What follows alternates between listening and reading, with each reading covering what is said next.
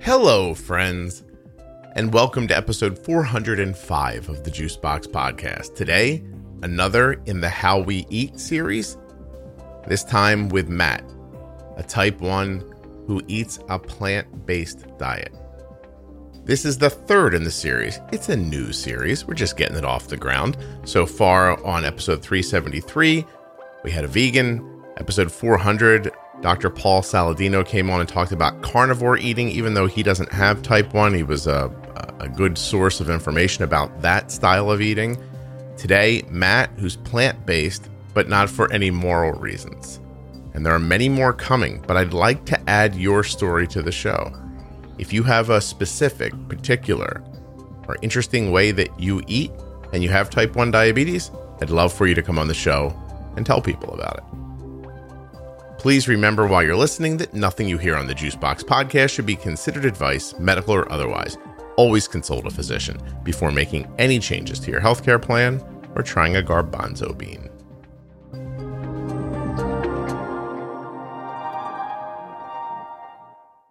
This show is sponsored today by the glucagon that my daughter carries, Gvoke HypoPen.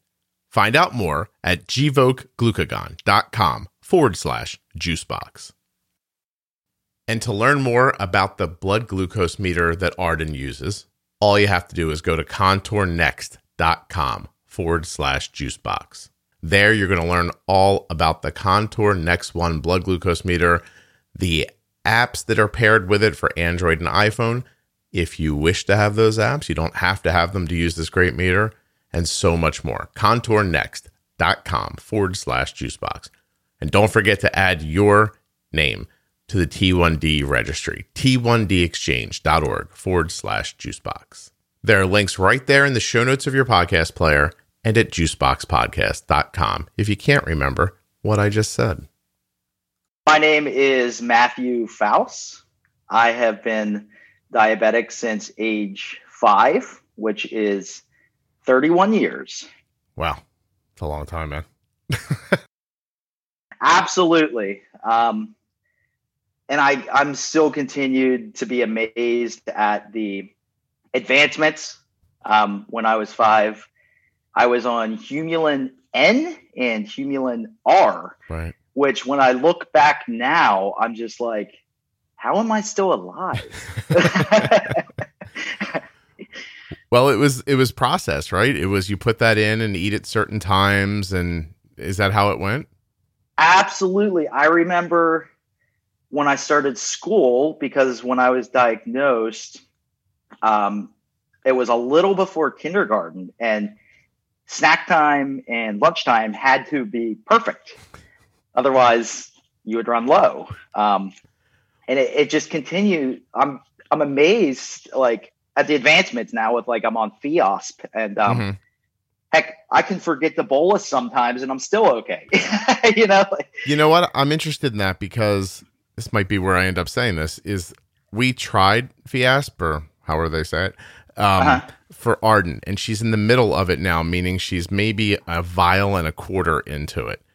Mm-hmm. And she, as soon as we put it on her, she's like, hey, this stings when you're bolusing. And I was like, all right. And then she started using the word burns, and I was like, oh, now here's the problem. I'm actually better at her blood sugar than I was before, which, without being immodest, Matt, saying something.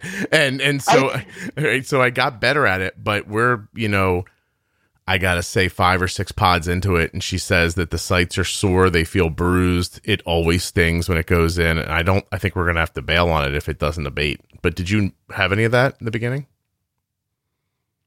Before Fiasp, I was on Novolog, and my endocrinologist was like, why don't you give Fiasp a chance? And I did, and I actually did notice little slight stings. Mm-hmm.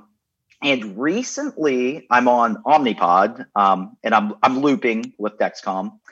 I noticed my sites for the pods were reacting, and I'm wondering, I've tried every type of adhesive barrier. And I'm wondering if it is a reaction with the Fiasp, I'm not ready to bail yet because of how amazing it is with my sugars. So it's like, do I want my skin to break out and itch my skin off, or do I want good sugars? Isn't that something? I'm glad Arden's not having a dermatology reaction. I really am. But at the same time, like, she was laying on the floor last night. She likes to have her back cracked. And so she's like, don't touch my thigh. My thigh is sore. And the pod's only been on for like a day. And that is not something that happened at all with Apidra. And it's not like we were bad at Apidra. But your point about the Fiasp is correct in that there's been twice now since we've been using it, where one time it was just like a pod change at a really awkward time. So there was a new pod on going into a restaurant, handmade potato chips and a Belgian waffle with real syrup. And like her blood sugar only went to like 165. And it was, I think that was the insulin. Now, could I have done the same thing by just using more Apidra? I think I could have. And I'm not going to torture her. Like, some people have said the stinging comes and in about a month it goes away. If she doesn't see it dwindling, we're going to have to go back. And it's not like a head down thing. I think Apidra is really great, but yeah, it was worth a try. Absolutely. And we weren't trying, by the way, I guess I should say here before we get into why you're here. We didn't switch from Apidra and try Fiasp because of Apidra being a problem. We were just trying to see, like, we're like finally picking through Arden's health. Like, is there a filler in Apidra that doesn't exist in Fiasp? And would a muscle pain or an ache change or something like that? So it's just a lot of, Yeah, you always want to advance and even fine tune things. Find the you want to live your best life. That's like a human nature. So 100%. If you can fill in and better your diabetes management. Even when you need a supplement, right? And he's like, oh, I need to take ascorbic acid, right? And you buy one brand, try a different brand too. Like, maybe this brand's not as good as that one, or vice versa. But you just can't do one thing and stop. So. Anyway, I don't think it's going to last much longer, but I'm glad it works for you. And I do agree with you. For the people that I hear it works for, they all say what you say, which is it seems to act more quickly. And she definitely has not had as many. And again, it's not to say she had a ton of them, but tail end lows, like hours after a meal, they don't seem to exist even at all, which I guess is what's leading to more stability through the 24 hours. Yeah, the if I forget the pre-bolus, which I'm human and I don't eat on a perfect schedule because it's life. I have a kindergartner right now upstairs doing virtual learning. Yeah, wife is 39 weeks pregnant doing a online doctor's visit. Like, I cannot eat exactly on time, so sometimes you forget. And with the Fiasp, it's bam, it's right there for me. All right, Matt, I'm sorry. This is going to be our first detour. You're missing your wife's OB appointment to be on this podcast? That's my first question. And secondly, and I don't mean to be indelicate, but what does she like, hop up on a desk and open her legs in front of the laptop, or how does that work exactly? So that part happened last week, the in-person visit. With the pandemic going on, that was the first appointment I was allowed to go to. So I got to see the baby for the first time on the sonogram. Gotcha. This is actually an appointment for the unborn baby with the pediatrician of like, hey, it's in here. It's coming out. You're going to see it sometime. So. I understand. Has that been, well, first of all, I'm glad to hear your wife is not an unwitting partner in a webcam scam. And you imagine the baby comes and you get to the hospital and the guy's not there. And they're like, where's Dr. Phillips? And they're like, there's no Dr. Phillips. But so when did she get pregnant? 39 weeks. So it is not a coronial, as I like to call them. It is not a coronavirus baby. It was 2 weeks previous to when the world shut down. She knew she was pregnant. Okay. So everybody, plays the joke. Well, I know what you guys were doing during the pandemic. No, it was before the pandemic. Right. So.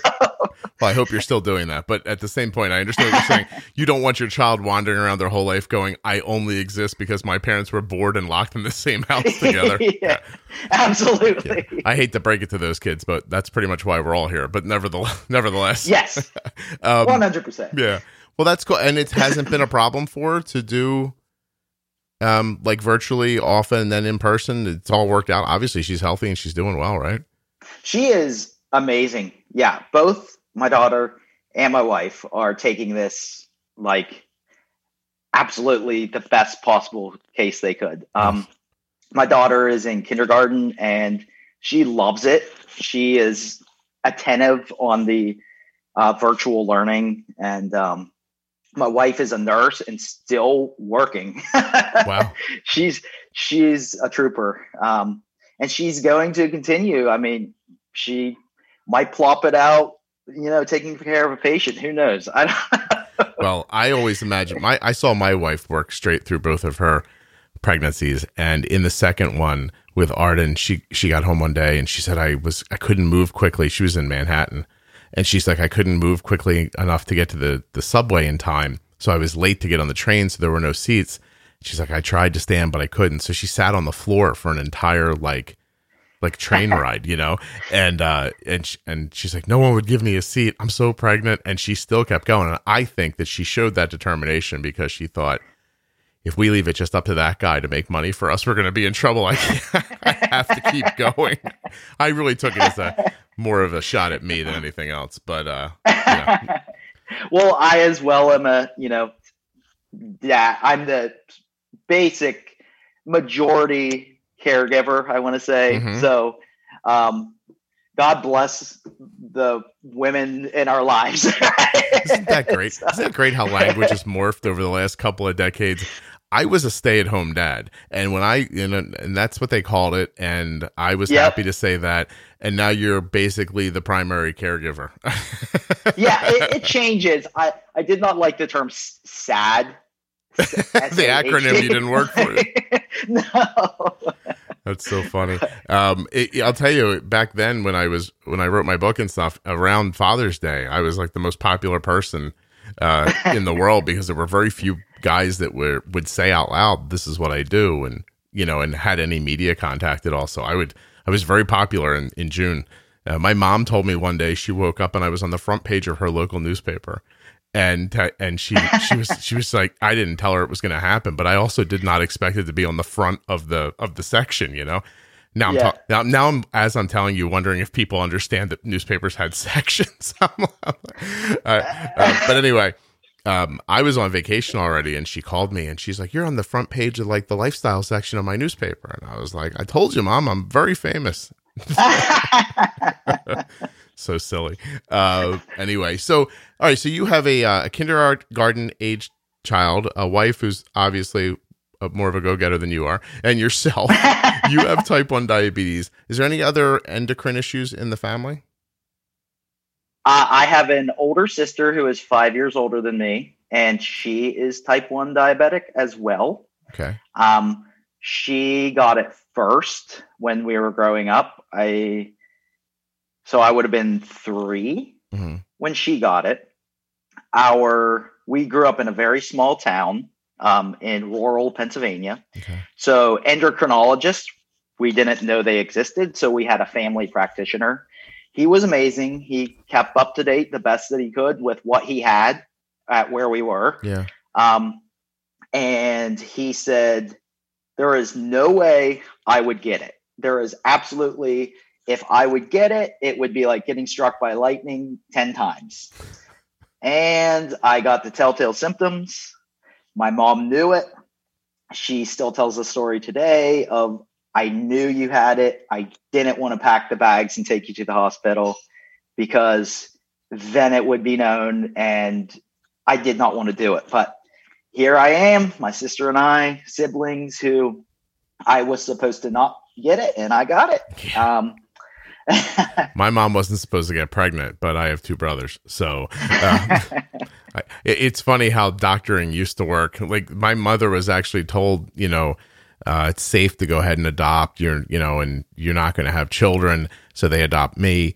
And then afterwards, like, you don't need to use birth control. And it proved out for a long time. My brothers and I are all 5 years apart, like a solid 5 years apart. So even when my brother Brian was born, they were like, well, that's a fluke. That'll never happen again, which was not good advice because now my mom at, 78 years old has a son in his 30s, because she was all like, I can't get pregnant. Doesn't matter. Wow. Yeah. But imagine that was actual advice. Like, oh, it can't happen to the second one. He was probably just playing the odds and trying to make your mom feel better. And it backfired on him. Yep. Well, so now I'm crossing my fingers. My endocrinologist, I'm very good, like personal friends with him. Mm-hmm. He said statistically with my daughter, it's pretty low. I think he said 11%. And I'm just like, every time she gets moody because she's going through a growth spurt or, she's like, no, I don't want to do that. I'm like, oh, she's got diabetes. That's it. Let me check her blood sugar. Mood change. Every time she takes a sip of water. Oh, honey, she's got diabetes. We got to check her sugar. So I'm crossing my fingers. I mean, it wouldn't be the end of the world. I'm still here, but it is in the blood and in the genes. I was going to say it's working out for you and your sister, right?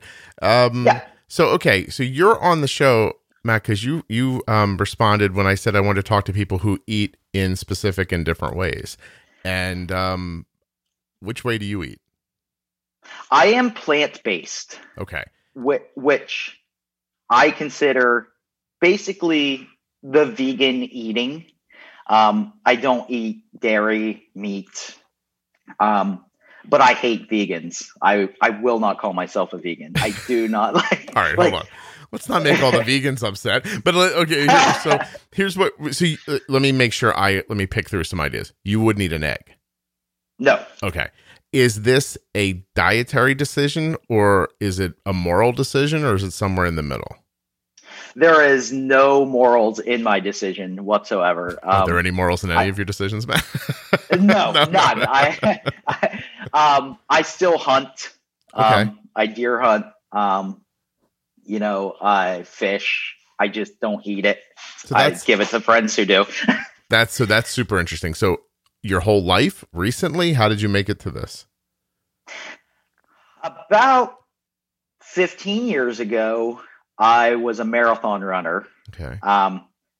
Pre-kids bachelor days when I had 5 hours to do training runs. And I adapted the vegetarian diet, and I noticed with my training that my healing and any inflammation from stress was significantly less.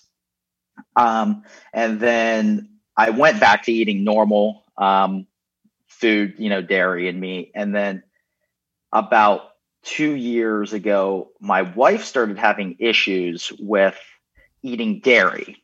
Mm-hmm. So as a household, it's much easier to just drink oat milk versus one milk. of you drink out of this carton and everybody's in this one, right? So you make the switch. So I cut dairy out and I started feeling really good.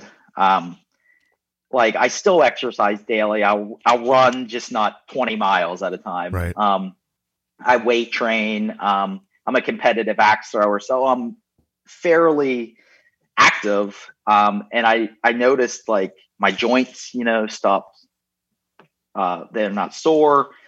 So then I cut meat out again, and it's just been working for me. For you. I like the way I feel. I feel like my mind is clearer. My thinking, just kind of like spry, I guess is the word. Okay, energetic. Is there where are you with sugar? Do you eat sugar?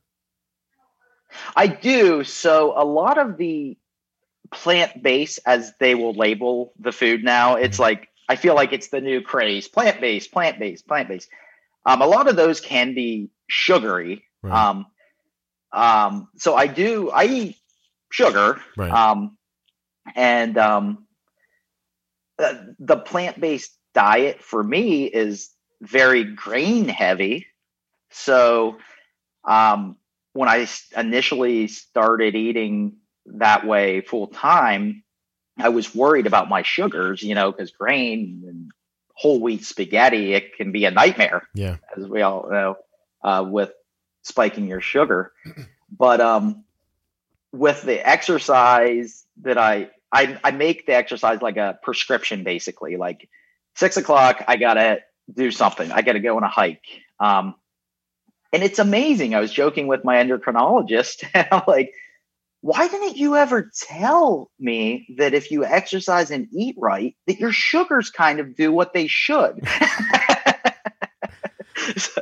At least for me, I will say. For me, I know that is not with everybody. Well, but no, there used to be this online initiative that I don't think exists anymore called the Big Blue Test, and it just challenged people with type 1 diabetes or diabetes in general, I believe, to go do 10 minutes of exercise. Like, look at your blood sugar, do 10 minutes of exercise, look at it again, and log that. And most people experience some sort of a decrease in their blood sugar, especially people whose blood sugars were, higher. I think I've come to understand it better now, and thinking that if you don't have active insulin in you, you can exercise without dropping. But most of these people had some sort of mistimed insulin in their system, and their blood sugars were normally higher, and so exercising got that insulin working a little better and move it through their system, more efficiently.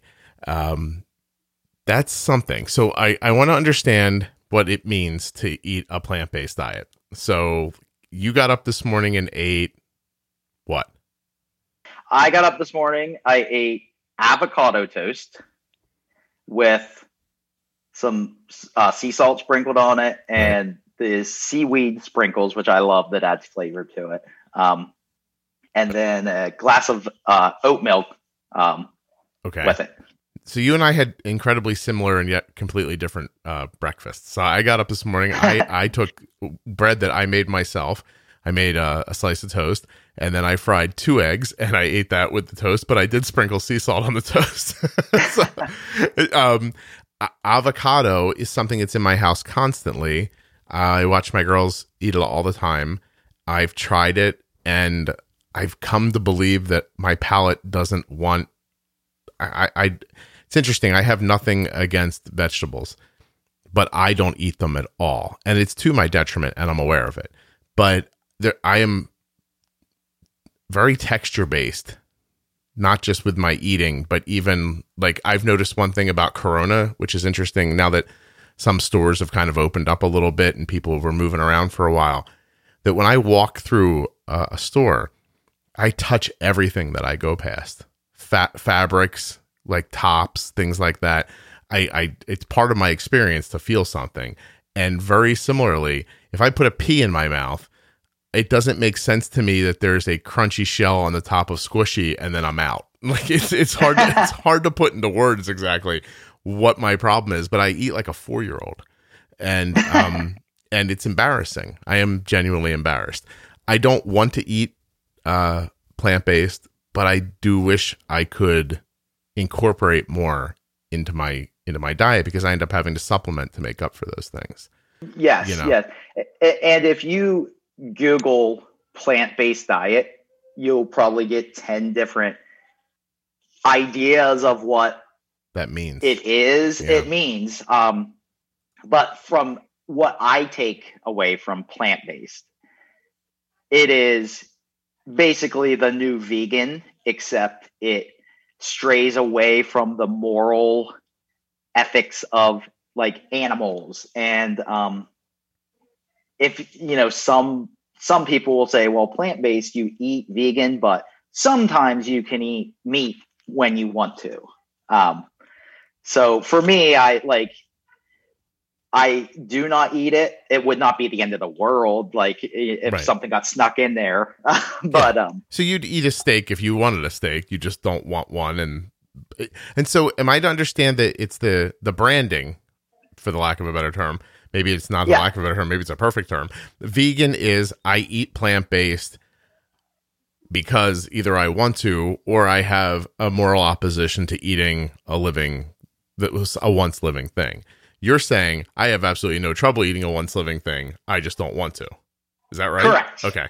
Yes. That is my interpretation and the way I eat. Well, that's what this whole series is supposed to be about. Is about talking to different people about how they eat. I don't give a shit, Matt, about anybody's politics around food, and and I could sit here and make a passionate plea to not, farm raise cattle and slaughter it for food. I think I could make a great argument about that. And I still, at the same time, I did have a really wonderful New York strip steak a couple of days ago. So I could make a great argument for, I think, beef in moderation is great for someone's diet too. But not for everybody. And I think this is why you're here, is to say that I think you should eat the way your body wants you to eat. Like, I don't know if your body kind of tells you what it likes and what it doesn't like, right? And what it deals better with. I'm sure there's vegan choices that you avoid. Gvoke HypoPen has no visible needle and is the first pre-mixed auto-injector of glucagon for very low blood sugar in adults and kids with diabetes, ages 2 and above.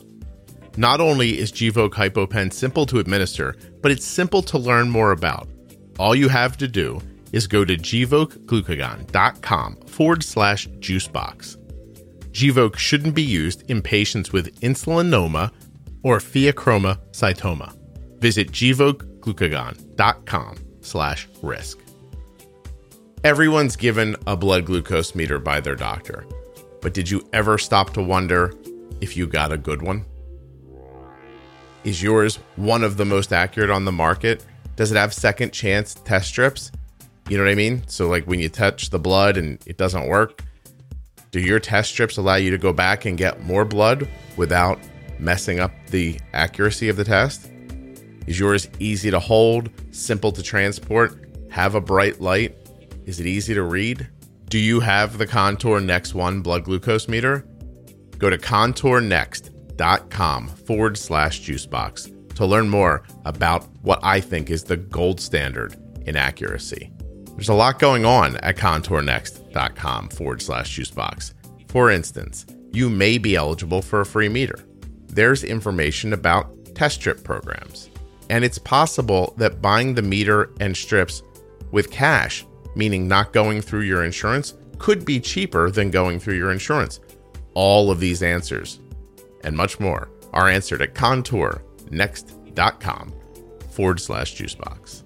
The research that happens at t1dexchange.org/juicebox has led to increased insurance coverage for blood glucose meter strips, changes in the American Diabetes Association's guidelines for pediatric A1C goals, and it's also impacted FDA expansion of CGM labeling to include fingerstick replacements and Medicare coverage of CGM devices.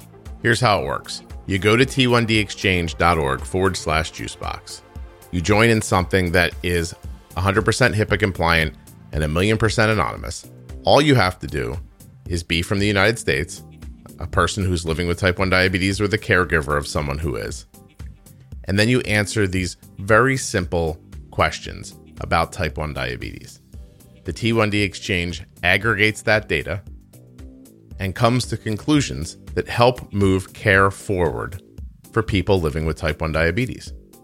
I went to the exchange as the parent of a child with type 1 diabetes. It quite literally took me about 7 minutes to complete, and that was the end.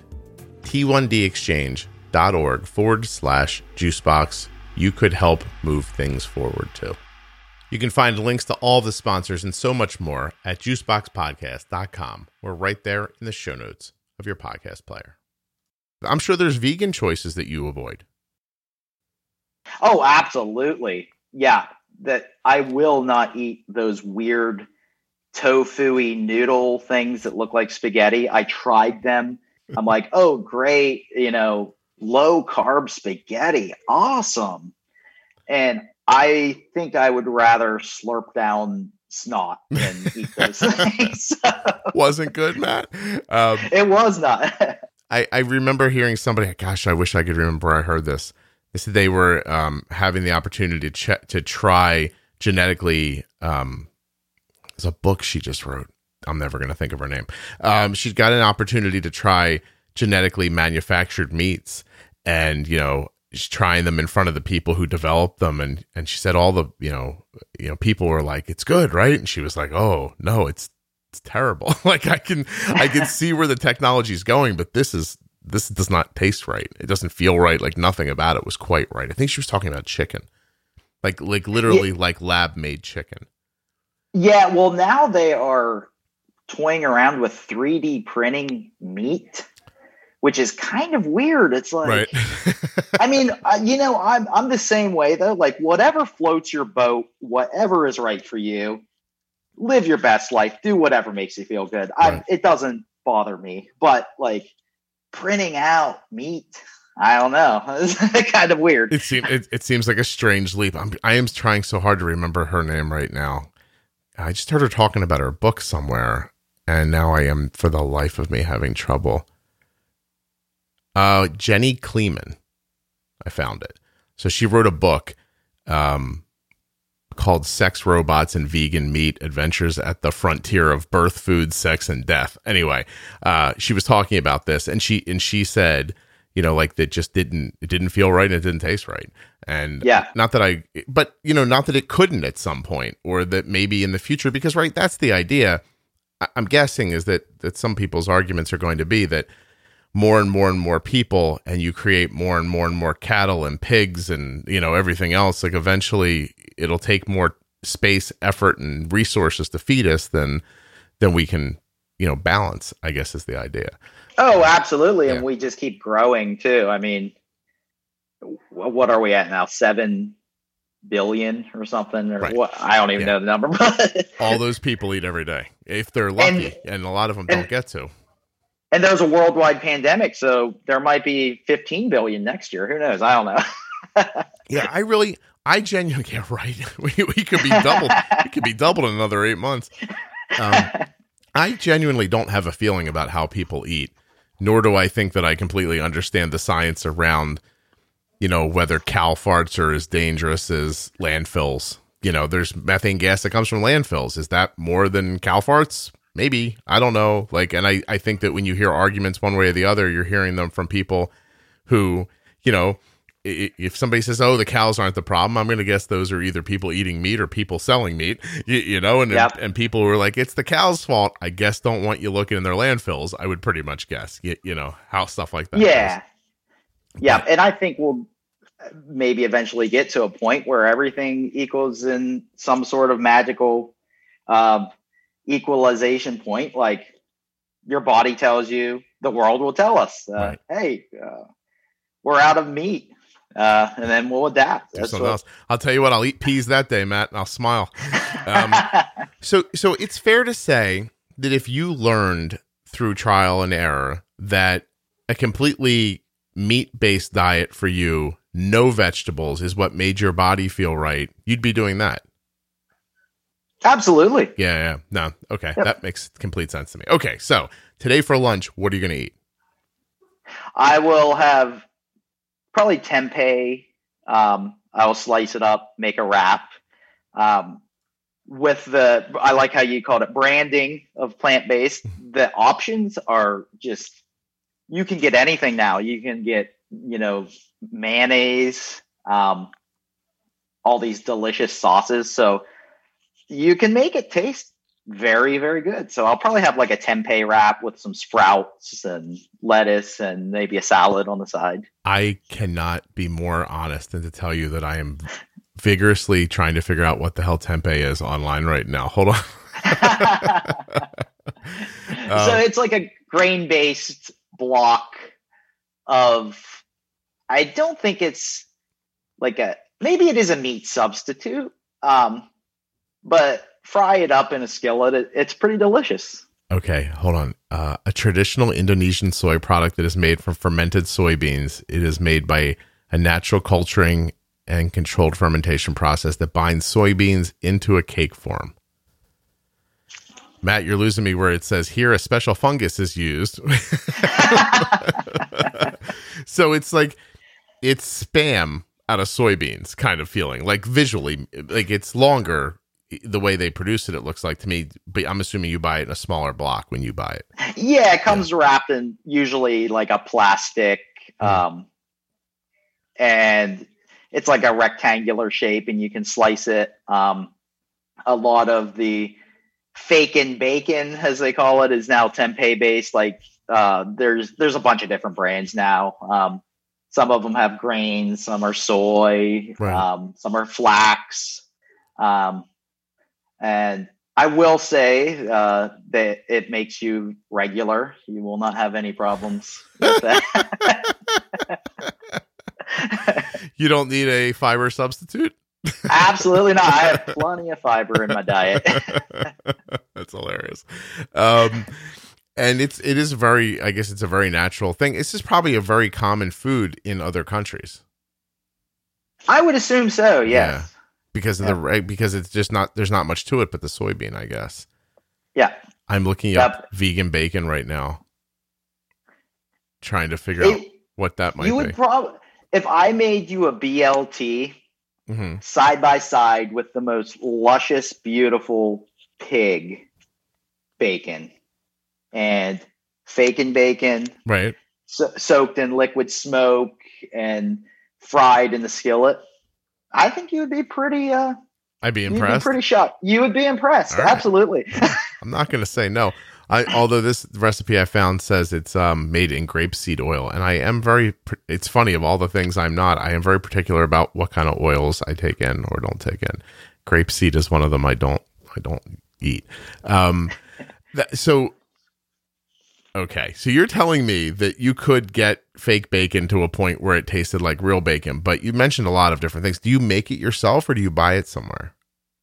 A lot of the brands now have the fake bacon tempeh ready to go, marinated in a little packet. Okay. You throw it in the skillet for 5 minutes. It's ready to go. Got it. I do make, I'll make my own marinades with liquid smoke, some oils and spices, and leave it in there to marinate in the fridge. And it's good. I made a BLT the other day. It's one of my favorite lunches, actually. Maybe that's what I'll have for lunch today. I don't know. And I was so impressed. It had the most luscious local tomatoes sliced thick with vegan mayonnaise, homemade bread, because everybody's making bread right now, right? Yeah.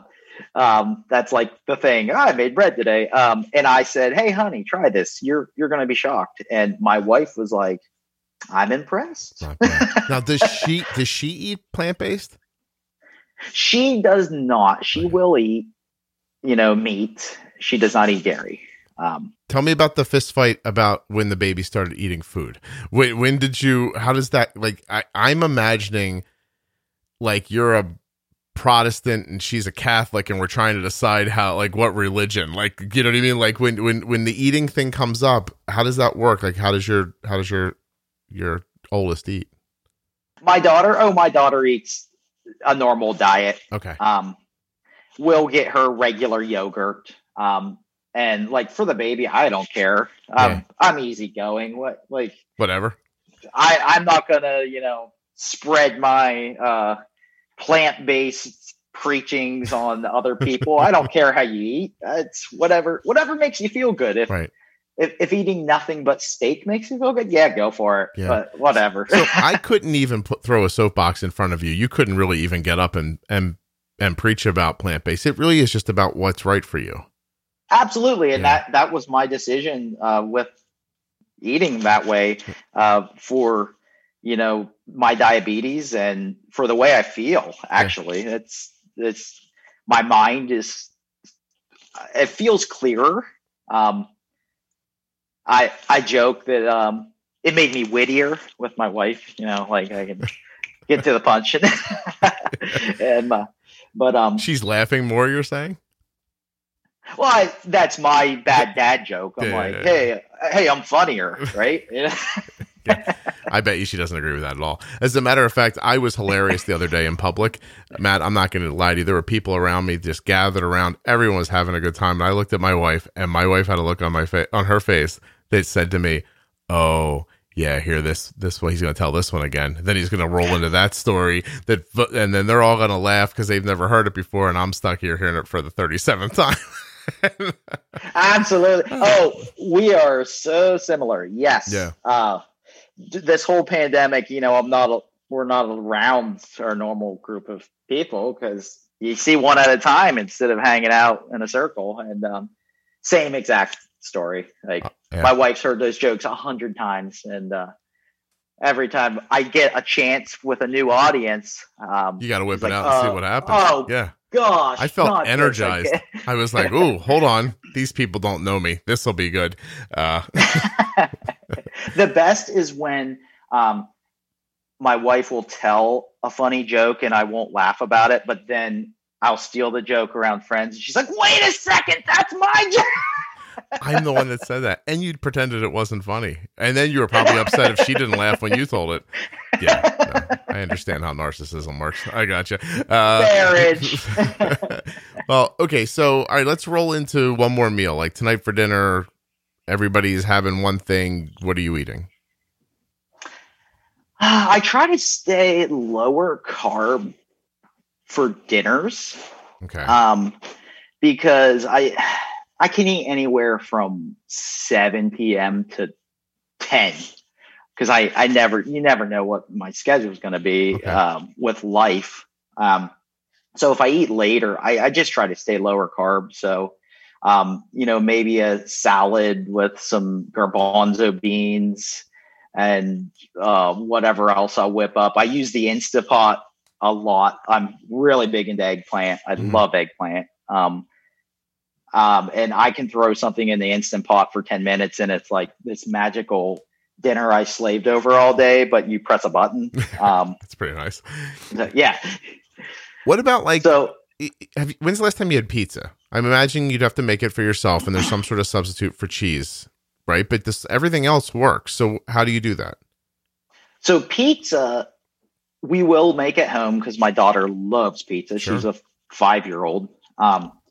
So I'll get the dough pre-made in the bag at the grocery store. We'll roll it out and my daughter can put her normal cheese on it.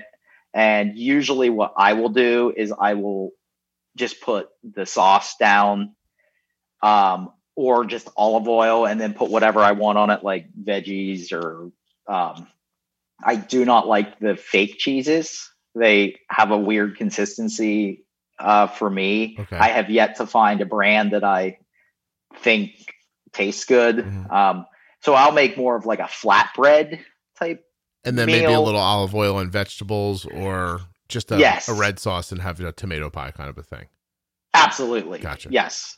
And that's easy because you can throw both in the oven and everybody can eat the way they want to, and it's all good. That sounds nice. So. It really does. I mean, I'm just trying to wrap my head around because I think the reason I'm asking so much is because I believe that most people's idea would be either A, I don't want to just eat vegetables, or how hard it would be to eat something new day after day after day. But you really don't have that feeling at all. Like you're just. I don't. I've been eating like that long enough that you just kind of have these meals in your back pocket. Mm-hmm. It's kind of like on one of your episodes, you were talking about bolusing, how you just kind of learn like, well, the moon is at waning gibbous tonight, so I'm going to bolus this, so it's like, you kind of have these things in your back pocket that's like, well, tonight I'm having the eggplant with tomato sauce base with some flatbread. And then you get used to it. It is harder at first. There's a lot of really good cookbooks out there that'll give you ideas because, your diet is kind of limited, but there is a substitution for anything you like that is normal eating, pretty much. Are there more? You like? God, I'm sorry. Like if you like bacon, there's bacon. If you like steak, there's steak type consistent things. So it's you learn. It's a learning process. Yeah, I know. Are there more carbs in plant-based eating than people would imagine? Like how carb heavy are your meals? I think I'm going to say yes and no. So if you eat a lot of vegetables, you could eat plant-based low carb-ish. If you eat the heavy grains and the potatoes and spaghetti and the wheat and bread, you could be very high carb. So I think that question, it depends on how you like to eat. Okay. So if it's more vegetables, there's going to be fewer carbs. I guess unless you involve more roots and things like potatoes and yams and stuff like that, like there's a little more there. But otherwise, your other options are more flour, grain-based, and which are going to bring carbs with it. Yes. So, but even like you could have a potato chip and be vegan. And like my daughter has a vegan friend, and I am fascinated by how poorly she eats, because in my mind, vegan means healthy. That's, my leap. And yet she's the kid who's in the snack drawer more than anyone else, because she's positive there's nothing from an animal in that drawer, basically. Oh, absolutely. Yeah. You can eat like an alley rat and still be vegan. Gotcha. Basically. It is actually pretty shocking what technically vegan foods can be. Like, you would never in a million years think, but Oreos are vegan. Right. Am I allowed to say brands? Yeah, you can do whatever you want. Go ahead. Like Pringles are technically vegan. Well, sure. So you could eat. So is you styrofoam. could eat a can of Pringles for dinner, hovering over the sink. Right. And tell everyone you're a vegan. Yes, absolutely. So there is a way for me to be an incredibly unhealthy vegan. 100%. Gotcha. Well, as long as I can be involved, then that's fine. I could be vegan too. Finally, I could change my eating habits up and maintain my level of. Actually, that's not true. As I get older, there's fewer like junk food, I guess, type things that I'm willing to tolerate, and they just don't. I've come to believe that as I get older and my body gets older, it's less capable of overwhelming the hell that is the poorly constructed food and things that aren't have any natural ingredients in them whatsoever. I used to be able to eat a bag of Doritos and it meant nothing to me, and now if I see a Dorito, I think, I would never eat that. It's interesting because I put it in my body and my body would fight against it the whole way through. It would just be like, this shouldn't be in here. Yep. But that does come with age a little bit. People will find out, sadly, as they get older. You drink coffee? I live off of coffee. Okay.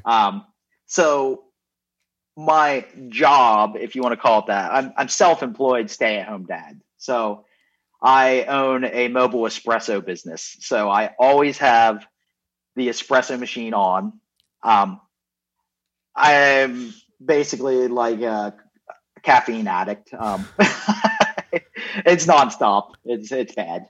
Matt, I didn't mean to I didn't know if that was something you did or didn't want to share, but I feel like we've hit into something. A mobile espresso business. You bring me a cup of coffee? So how does that work? Yes, I own, it's a Vespa Ape. It's a 3-wheeled scooter from Italy. Dude, I'm already on your Instagram. Go ahead, keep talking. Yeah, guys. And I fabricated an espresso machine and all that good stuff on it. Mm-hmm. So I cater to movie sets, weddings, corporate events. Right now, work is kind of dead because everything I do is event based. Yeah, there's no movies being filmed, no TV shows being filmed. So, but like I got to do some cool things. I did the set of House of Cards when they were filming it around here. Veep, a few other movies and documentaries. It's fun. Well, that's cool. So I make espresso for famous people and come home and be like, hey, honey, Robin Wright today told me, hey, Matt, sweetie, your cappuccino is delicious. She's like, well, maybe Robin Wright can pack your lunch tomorrow. Say, I don't think she's going to, because she wasn't putting up with Sean Penn. I don't think she's going to put up with me either. Yeah. That's a really interesting. So what part of the country are you in? I am right outside of Baltimore. Okay. Yep. Wow. Well, that's really, I did not expect you to say that. I was just wondering, my thought process was most people can't live without coffee. So I want to make sure to ask while everybody's telling me how they eat, if coffee fits into their diet or not. I've never had a cup of coffee in my entire life. I call you those weirdos. I don't know how you live. Do you snort coke? What do you do? I don't do any drugs. I don't drink, and and you'd think I'd be in better shape even just for that. But it's just, it's nature's joke against me, honestly. Now I don't think, I say it on here every once in a while, I don't think I've had the equivalent of a case of beer in my life, maybe. And my parents drank coffee all the time. There was constantly coffee in a coffee pot in my house. I never remember having any aversion to it. Nothing bad happened. I wasn't burned by a cup of coffee at a young age or something like that. And it just never occurs to me. I have an incredible amount of like mental or intellectual energy. And when you stimulate me, it goes way too far the other way. Like I'd be the worst person to be drunk with, I think. Although I'm guessing.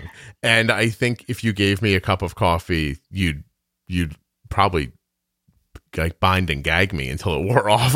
I would go look how fast I talk now. I don't do that. I drink mainly unsweetened iced tea and water throughout my day. I try not to have too much caffeine or sugar, and I don't know. I see everybody loves their coffee. You want to love it. You know what I mean? Like, it seems like one of those things that would be absolutely amazing. It doesn't strike me for some reason. Okay. So let's talk about bolusing for your diet. So this morning, avocado toast. I'm going to guess, is it one slice of avocado toast and a half of an avocado? I'm going to try to guess your carbs. It depends on how hungry I am. But sometimes it's two. Okay. 2 slices. So what do a full avocado. So a full avocado, I'm guessing at around 14 carbs, and depending on the toast you like, somewhere between 15 and 22. Yep. Right? About right there. Okay. Yep. And there's fat in the avocado, which people wouldn't think about, which would probably stretch out your need for your bolus. Is that true? Does this need like some sort of an extended or something like that? Correct. Nice. Yes. I recently, thanks to you, actually, the podcast. Oh, well, hold on. Slow down. Yeah. Speak clearly. Is this the part where you say something nice about me? Go ahead. Okay. Yes. Go ahead. Take your time. Let me be quiet. I recently, went on loop from listening to the looping episode, I think with Katie DeSimone, right. Who is amazing. And I joined the Facebook group. So now with Loop, it's a new way of thinking for me as a diabetic, because the last 30 years, I thought differently, basically. Tell me. So now, instead of being like, okay, this meal has 40 carbs, right? Mm-hmm. I'm going to bolus for that.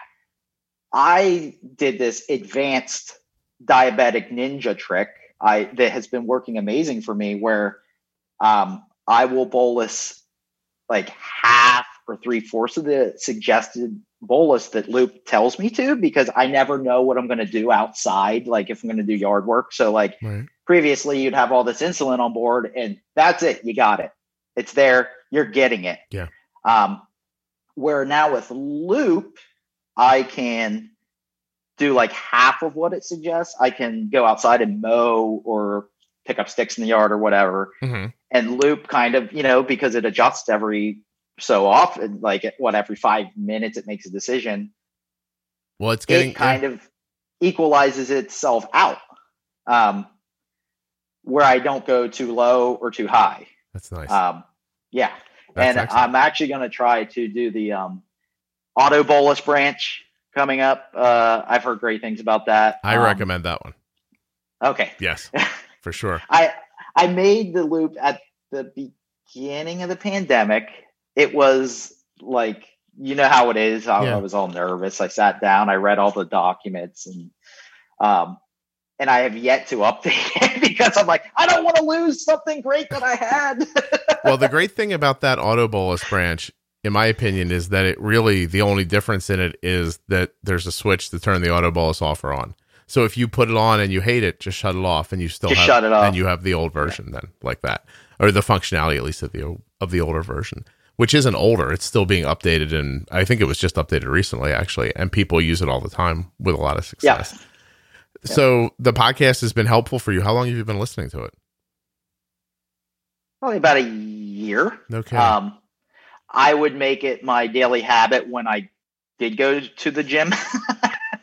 I would play an episode and run on the treadmill and lift my weights. And that's excellent. But yeah, it is. I have to thank you. It's a new way of thinking. Honestly, it's like I like to joke with my friends, being like, "Yeah, I'm an advanced diabetic." I listen to a podcast. I think we're going to start calling you all juicers or something like that. That might be funny. Well, first, that's very kind of you to say, and I appreciate it. I steadfastly maintain, if you were to talk to me privately and I wasn't being goofy for this, that I shared some tools and you're using them. It's all you. You know what I mean? Like, you just heard ideas you hadn't heard before. But the reason I enjoyed hearing that from you is because you've been diabetic for so long. And everyone I bump into wants to immediately say, oh, your podcast must just be listened to by parents of kids with diabetes, because those people, you know, they're more careful or they're more involved or blah, blah. And I'm like, no, it's about 50-50. I have adults living with and parents of, and I get to see that actually because of the private Facebook group. When people come in, they say what their relationship to diabetes is, which is incredibly helpful for me to know who I'm talking to. And I'm not surprised by it. I'm surprised by how many people are surprised by it, that they don't recognize that the way insulin works is the way insulin works. It'll work for you the same way it works for my daughter. And people are different within, of course, there's small variables and some people are different and there's outliers and everything, but most of people, it's the same. Insulin goes in, it has a certain amount of time before it works. You're trying to balance that insulin against, you know, the action of the food, and you're just trying to make this, you know, a fair fight between the food and the insulin. That's not specific from me to you or from you to my daughter or anything else. So absolutely. I'm always a little weirded out when people are like, oh, that's just for kids, right? And I'm like, why do you think it matters? Timing your bolus is just important for children. Before we move on, and please do be honest, and I'm being serious to be honest, in your mind, who's more famous, me or Robin Wright Penn? Go. Oh, you definitely. It is definitely me. No, I mean, it's definitely. She's a better actress, but I mean, for you personally, I'm more important. I think that's right. She's better looking. I'm sorry. Well, yeah, absolutely gorgeous woman, but I can't compete on that level. But I think at least, I don't know if more famous is the right way to put it, but I am definitely more important. I'm saying in a rowboat situation with a leak and one of us has to go over to save two others, Robin Wright Penn's in the water, right? Oh, 100%. 100%. She never taught me about, you know, loop or anything like that. So who's going to help you bolus for those coconuts when we get to the desert island? I got to be honest with you. If you don't push me out of the boat immediately, I'd even be disappointed. I'd be like, what's he doing? I'd push you out and get her back.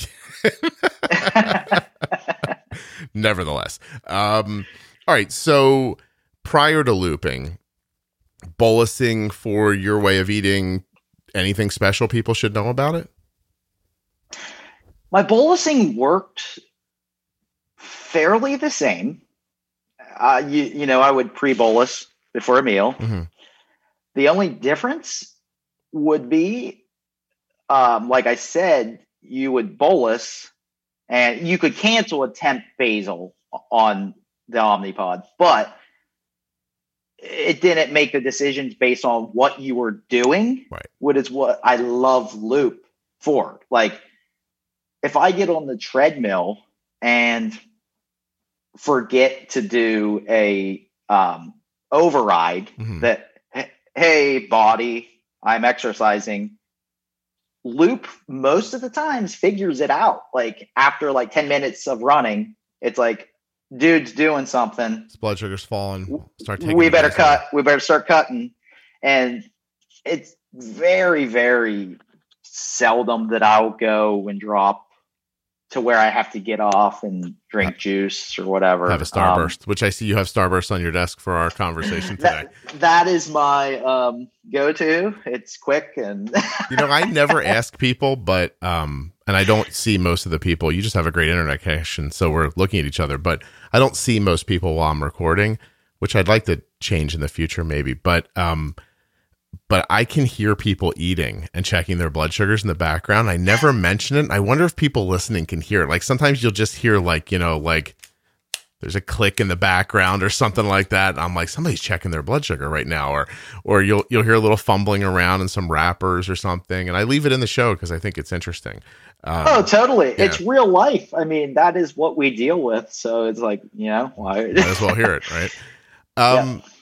Okay. So bolusing, you were just using a lot of the skills from the podcast. You were doing temp basal increases and decreases and spreading out insulin and that kind of thing, just lining up insulin with the impact. And that was working. But what you like about Loop is that it can take basal away when it sees you getting low. I think that's a no-brainer.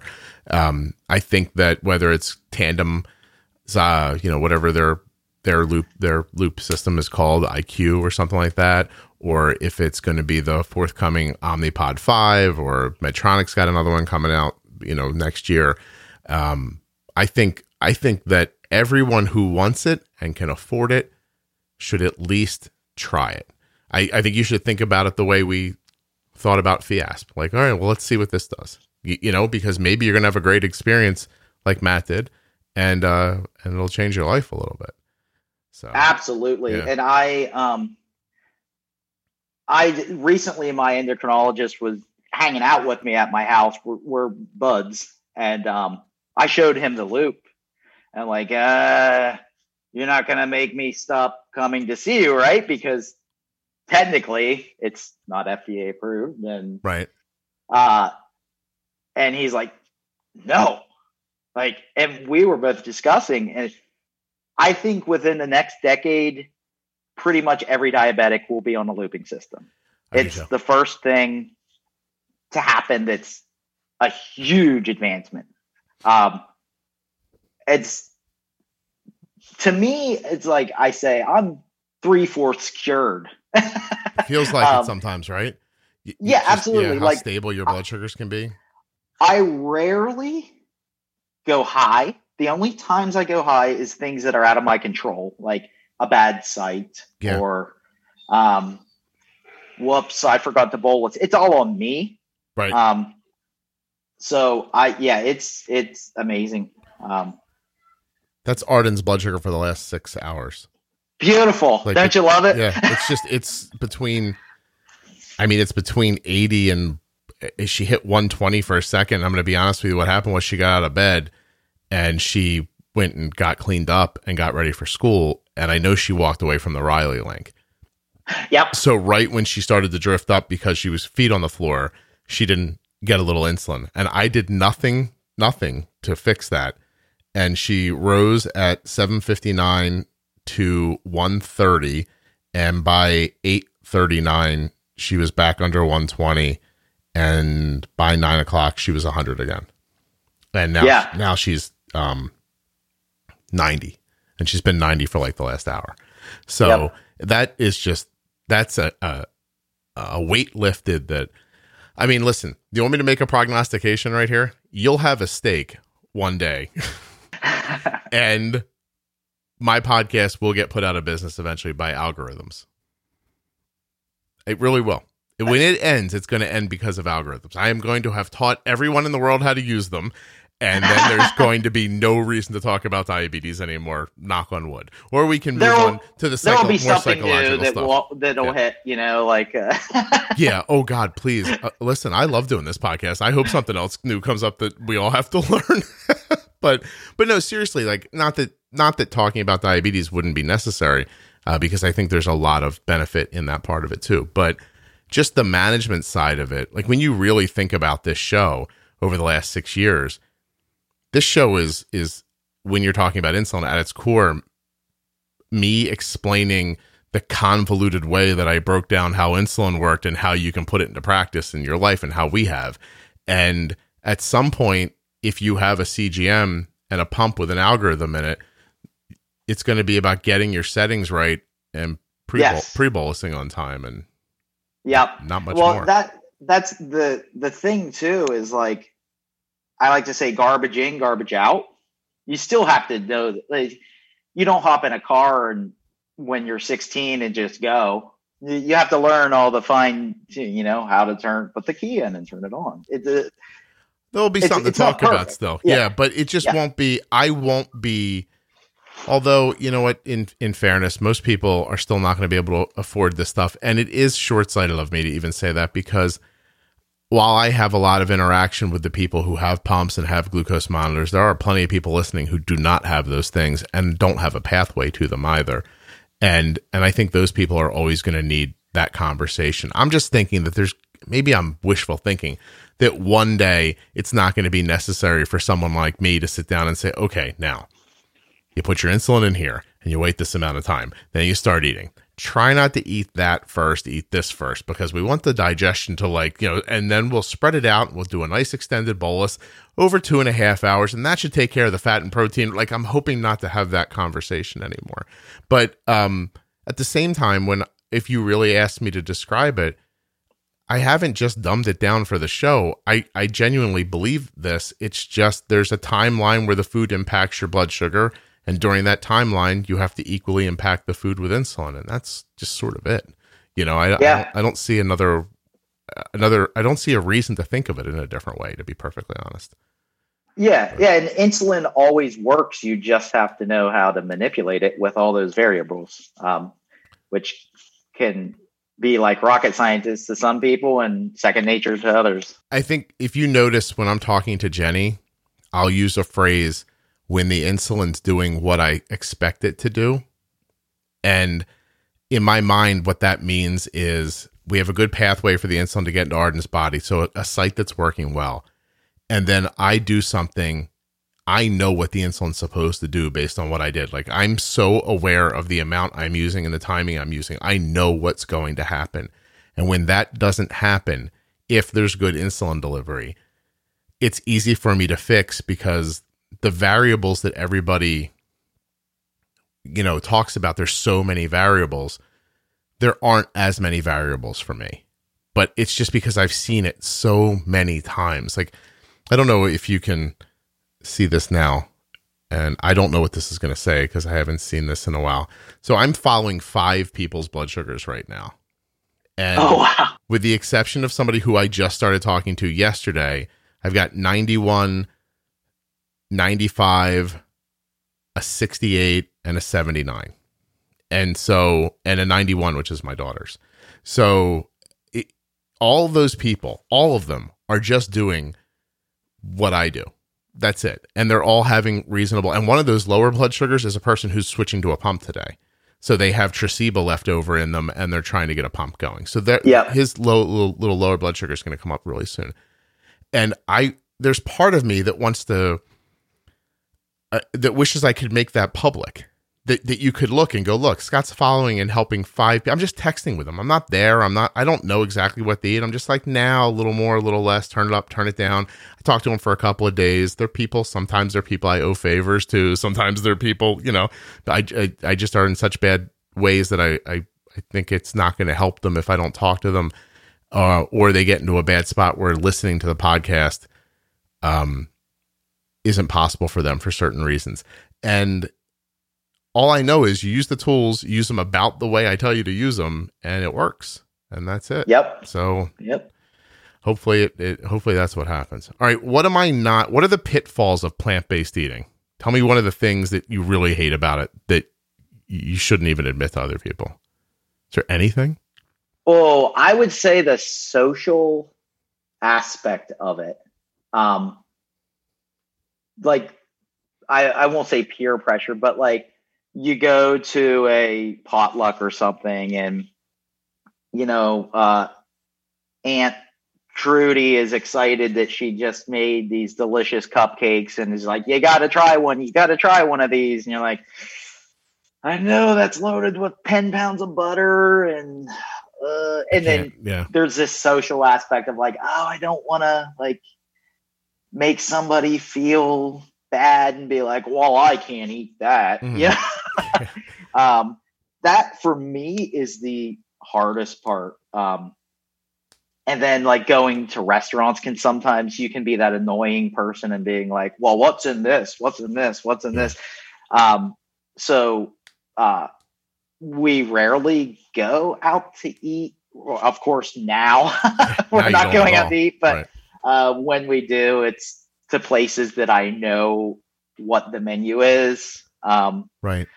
And honestly, with a soon to be 6-year-old and a baby, who knows how often we'll go out to eat anyway. So if everybody suddenly didn't have Corona anymore, you're still not going anywhere for about a year. That's for sure. So just the idea of it's different enough that it's noticeable, and you might end up like hurting someone's feelings or asking a waiter, like, please make sure you use a pan that hasn't had butter in it or something like that. Like you actually would have to say, I'm completely vegan. Like I don't want any animal-based stuff. And then do you think that people who don't see, even though it's not your perspective, people who don't think about animals the way like a classic vegan might think about it, look at you and like, oh, this soft guy doesn't want us eating a cow. Like, do you think there's that too? Like, do you think people? 100%. Yeah. Yes. I come across so often of like, I very politely say, oh, no, thank you. I don't want to eat your cookies. One, because I'm diabetic, and because I know there's butter in it. And some people just have a difficult time when you are different than what they are used to. It's like, wait a second, you don't eat butter. Why? Yeah. Why don't you do this? And now you're explaining yourself, and you don't want to be telling anybody. You don't need to explain yourself, right? Like that must be terrible. Yeah.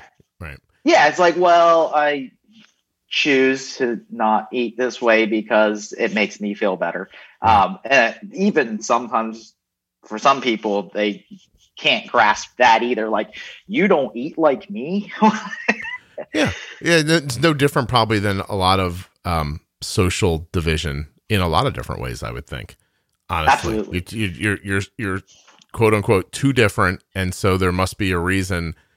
There's something wrong with you, or you're making me feel like there's something wrong with me, and then there becomes that kind of like clash. It's interesting. It really is. Yeah. Do you avoid telling people in situations where you don't need to?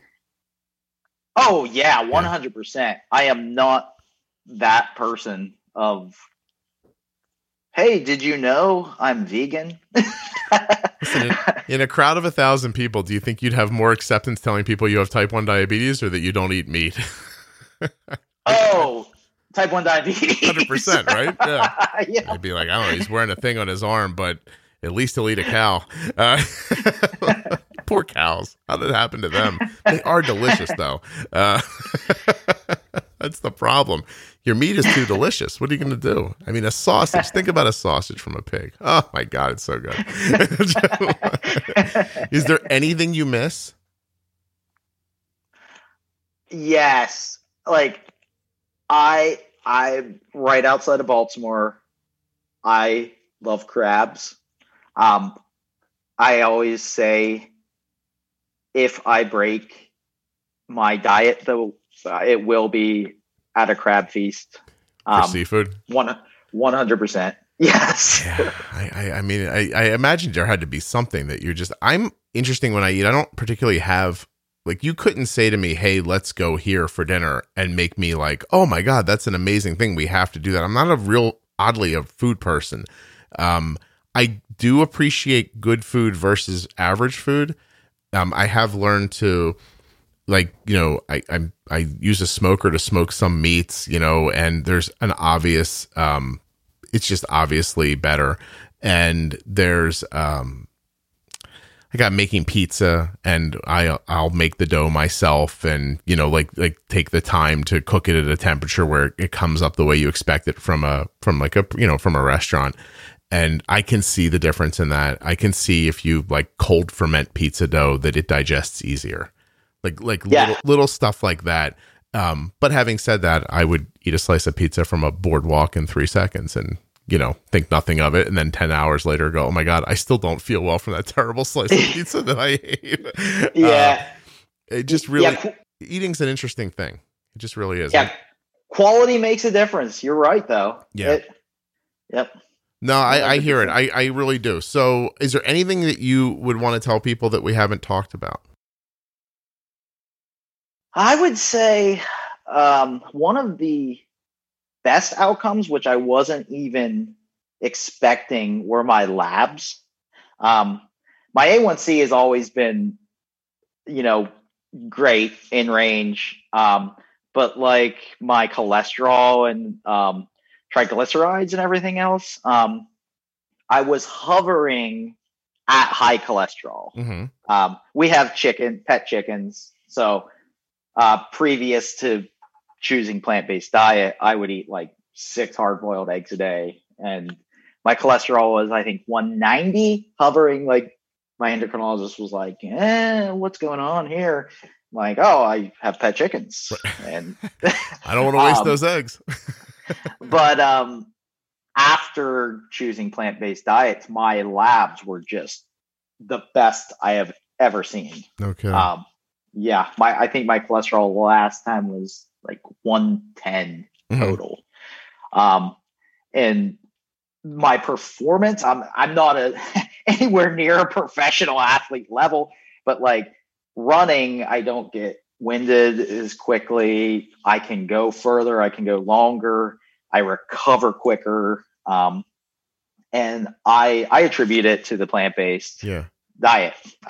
If you had your exact diet that you have right now, but 3 times a week you had, I don't know, chicken or beef or fish, you're saying that you would feel differently physically, like not as well. I'm assuming like inflammation, aches and pains, stuff like that. Is that? Yes. Yeah. Yes.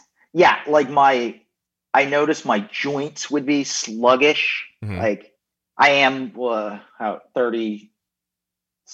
Is that how old I am? Yeah. So, I get up and, but I don't experience any of that anymore. Wow. That's amazing. That is definitely, I mean, I'm 10 years older than you, and I think I'm more than 10, but let's just say I'm 10 years older than you. And I know what you're saying. My hands hurt sometimes and they're achy, and, I wonder what all that is about. If it's just me getting older, if I'm eating something and taking something in that I don't want. One of my last questions for you is, do you have to supplement with anything? Is there anything you're not getting in your diet that you have to take through vitamins? I do take a multivitamin just to make sure that I get all the vitamins and minerals that I need that might be left out. I get plenty of protein. I probably get 90 grams a day, which for my body is fine for me. I think it's obvious that you found the way to eat that really works best for you. So I assume that's really what everybody should be doing, is eating the things that make their body perform the way, that it should. So it's really cool that you found it. Absolutely. Yeah, it really is. I appreciate you sharing all this with me and with everybody. I see a very pregnant woman behind you. That is her and my daughter. And a cute little girl. Hi, how are you? That's lovely. Well, is there a boy or a girl? Do you know? We don't know. With number 2, my wife said that we could find out. And when it was time, she didn't. And she gets to make the decision. So I understand. We didn't know. With my daughter, we didn't know either. And when she came out, the doctor was like, "Dad, do you want to call it?" And she had her little legs closed, and it was like scratching a lottery ticket off. I had to literally you had to check, peel the legs apart, and I was like, "Girl." That's amazing. That's a nice story. It really is. Well, that's I was supposed to cut the cord, but then I couldn't. Panic situation, something medical. And then when it was over, I felt like so disappointed by it. And it stuck with me for a while. I don't know why with Cole. And then with Arden, I don't know what happened. Now I couldn't tell you for certain if I cut Arden's cord or not. I really don't know. So that's how old I am. It all becomes a blur. Yeah. Get ready for that when you get older, everybody. Just going. I vaguely remember being there when a human life came into the world. Couldn't tell you much about it. Really is a delightful thing getting older. Well, I think it's really cool that you figured this out and that you shared it with people. You're saying there are some really good cookbooks people could try, and I think if they're interested in it, they should give this a whirl. It obviously sounds inexpensive. Honestly, it's cheaper to eat this way, right? Or no? I think yes and no. I think you can eat on a very tight budget, plant-based, and you can eat very expensive if you want to. So some of the things that are made by companies that are pre-packaged and ready to go can be more expensive. Is that right? Yeah, and then there are, I think, is it Gwyneth Paltrow has a cookbook, and if you dissect the meals, they come out to be like $300 a meal. So it's like all these rare spices that are brought in from an elephant train from, this country. So, yeah, I meant for regular people, not people who who read the Goop website. But which we're not going to talk about some of the things that Gwyneth says you should do with your vagina, because I think it sounds unsafe. She's got a very strange website. Let's just say that. Anyway. All right, Matt, I really appreciate you doing this and taking the time. This was wonderful of you to do. Thank you so much for having me. And I appreciate what you do. And thank you for being there for us. It's my pleasure. It really is. A huge thank you to one of today's sponsors, Gvoke Glucagon. Find out more about Gvoke HypoPen at gvokeglucagon.com/juicebox. You spell that GVOKEGLUCAGON.com/juicebox. I'd also like to remind you to go to the T1D Exchange at t1dexchange.org/juicebox. Help move things forward. And a huge thank you to the Contour Next One blood glucose meter. Upgrade your blood glucose meter game at contournext.com/juicebox.